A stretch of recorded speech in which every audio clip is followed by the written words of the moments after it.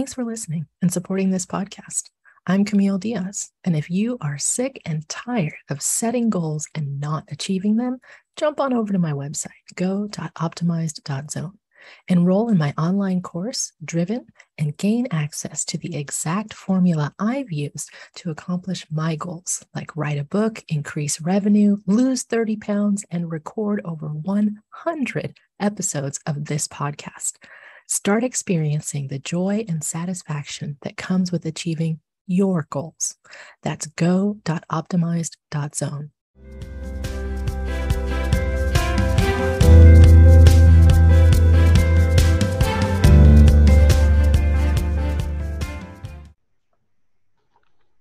Welcome. This is Money Heart, where we explore the emotional side of money. I'm Camille Diaz, and today we're discussing the pressures of college debt. My guest is Victoria Niels. She's a certified holistic nutritionist who works primarily with women with chronic autoimmune imbalances and chronic pain. Victoria, welcome to Money Heart. Hi, I'm so glad to be here. Yeah, very glad to have you on. So you mentioned to me that you were really motivated to go to college because we're talking about the pressures of college debt today. What was your big driving factor for wanting to even attend college? There was so much. Growing up, there's just this huge, go to a successful college and you get a successful job and then you have this beautiful, successful life. I don't know exactly where it stems from. I think it comes from our parents and it comes from society, but I think it's the biggest message that we hear, especially as kids. And so I was one of those kids, my mom literally never had to tell me to do my homework ever.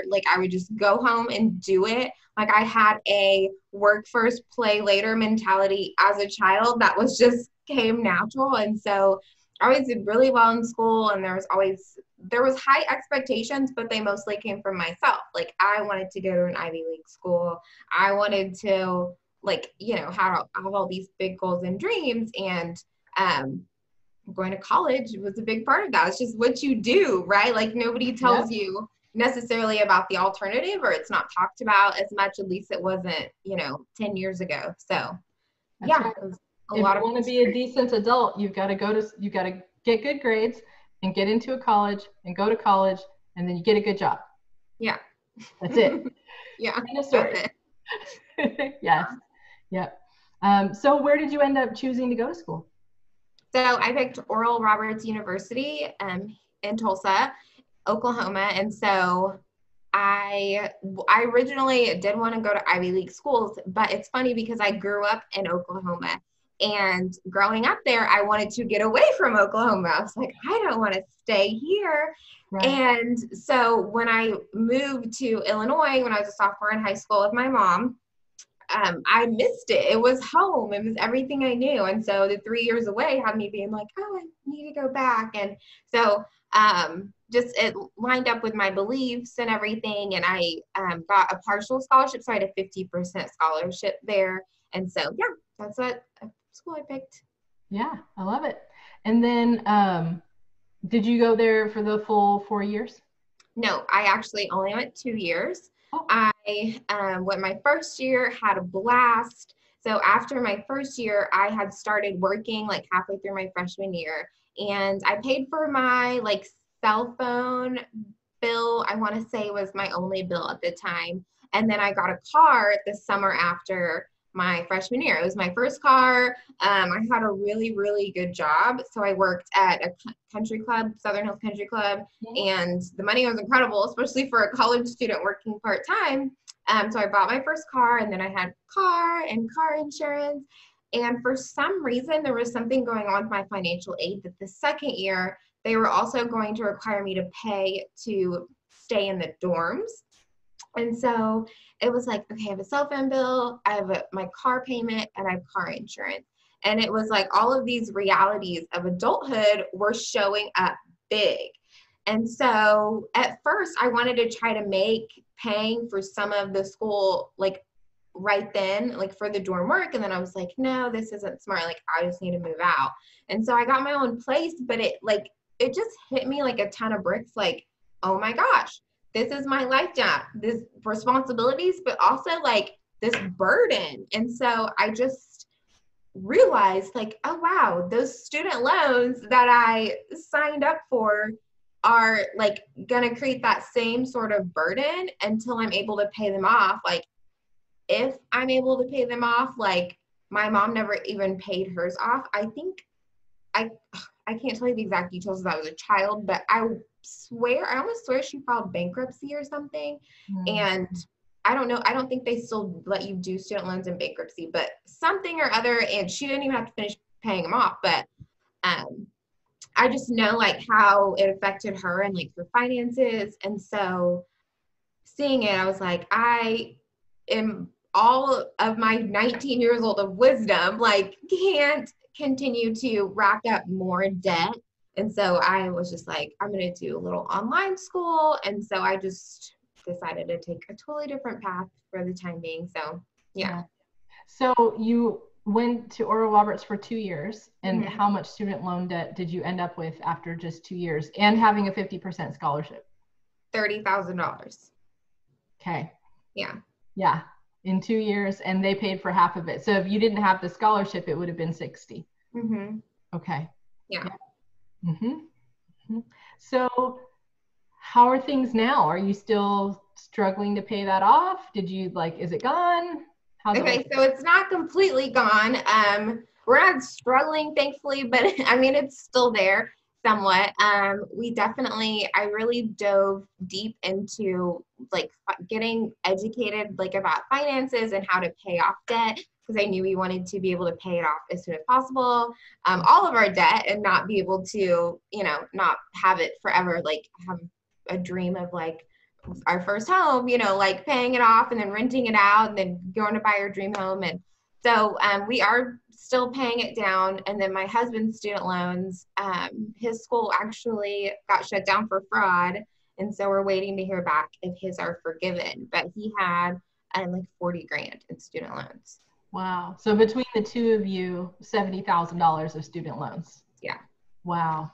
Wow. So how has that kind of influenced your decision? You mentioned wanting to pay your house off, buy a new one, that kind of thing. Is it holding things up? Are you still moving forward?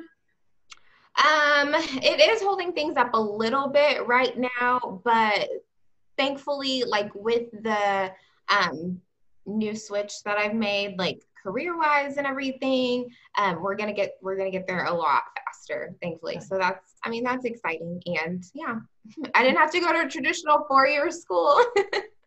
So yeah, yes. That's another thing. Yeah. Right. Yeah. So what would you kind of tell people today that are thinking, parents and kids are always trying to make this decision? How are we going to do college? What do we want to do? What makes sense? What's in our budget? Is it worth it to take the loans? Kind of what would you tell people as far as options go, or what you've discovered since now you've been through it?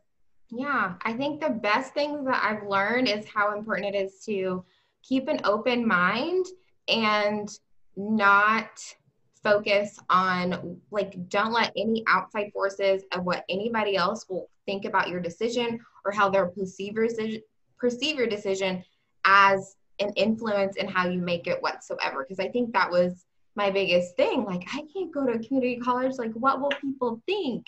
And it's like, who cares what people think? Like, most people, like the saying, keeping up with the Joneses is so real. Like, most people are racking up all sorts of debt, and on the outside and on social media, we think they're living our dream life, but really, like, people are drowning. And so it's okay to be different, and it's okay to take the path that feels authentic to you, and that's going to set you up for success the most, which is starting off with a little debt as possible or none at all. So yeah. Yeah, I love that. Online course, take those community college classes and embrace it. Yeah. Well, and some of that is, when you're getting those basic classes out of the way, you don't necessarily have to take the basic classes at a fancy, really expensive school if what you're doing is going to translate over anyway when you get there. And you do the last couple years over there, you still have that school's name on your degree, right? Yeah.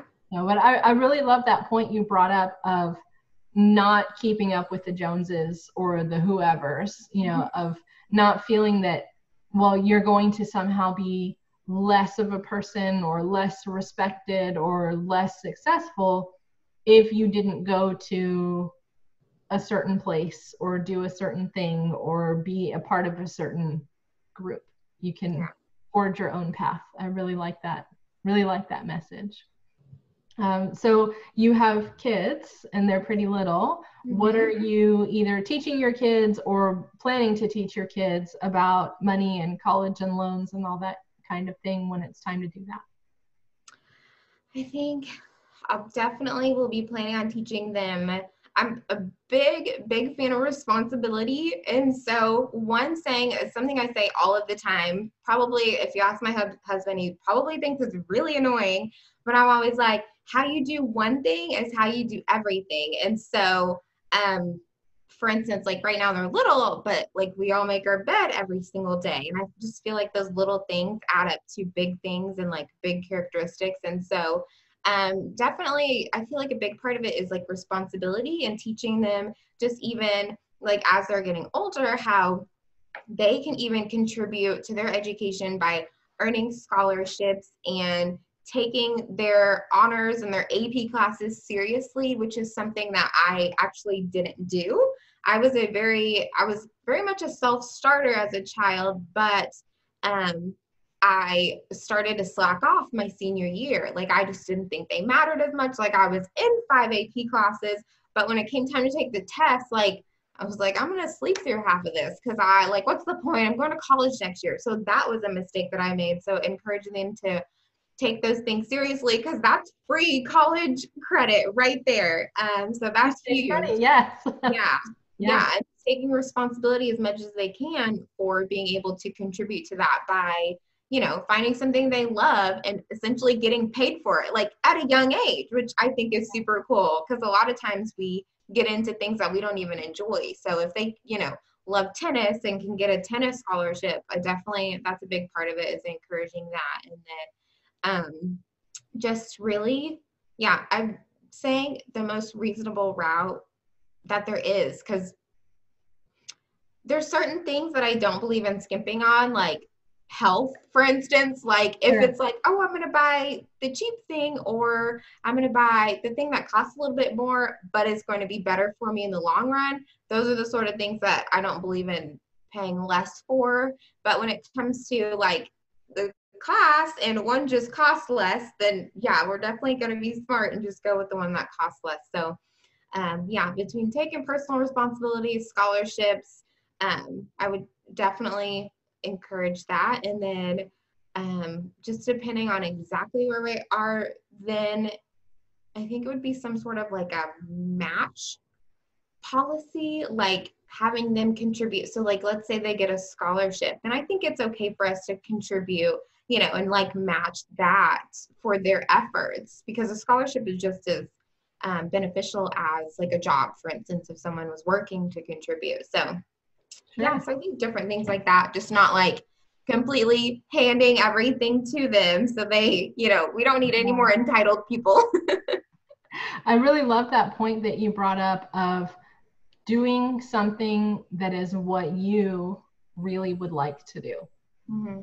When we have that pressure of you got to go to college, you got to study something, you got to go get a good job, we may not necessarily be even spending all this money on something we want or on something that we want to continue doing forever. So I thought that was a fabulous point of figure out what it is you'd actually like to do, and then figure out which path you have to take to get there. Yeah. And if you need to do the fancy school and get the loans because that's the only way to get to where it is you want to be, all right, I guess that's what we're doing. But if you have a path that may not put you in as much of a difficult position in the future to achieve the same goal, I thought that was good advice that you gave of, hey, figure out what it is you want and then figure out how to get there. Don't just, I'm going to get on this path and wherever it ends up, I guess that's where I'm going. No, I think we should all get paid for what we love to do. Like, what's the point if we're just trading time for money? Like, Right. Yeah. Yeah. Trading dollars for hours. Absolutely. Or hours for dollars. Exactly. Yes. Yes. Well, this has been fabulous to talk to you. Thank you so much. Yeah. Thanks for having me. Yes, you're very welcome. If you would like to get in contact with Victoria, you can do so through her website, victorianeals.com. Thank you as well to all of our listeners and viewers. I'm your host, Camille Diaz. For links, photos, and more, you can visit our website, moneyheartshow.com, or find us on social media at moneyheartshow. This show is sponsored by Serenity Financial, a Five Rings financial agency specializing in financial education, living benefits, and guaranteed lifetime income. If you are struggling with student loan debt, please reach out to me at camille@serenityfinancial.us so I can connect you with my friend Larry, whose company helps people lower their payments as much as possible and get on a path to student loan forgiveness. Victoria, would you like to share today's money mantra, since it is one that you came up with and that you use? Yeah. So today's money mantra is, I am worthy of being paid well for my talents. So thank you so much. Yeah, thank you.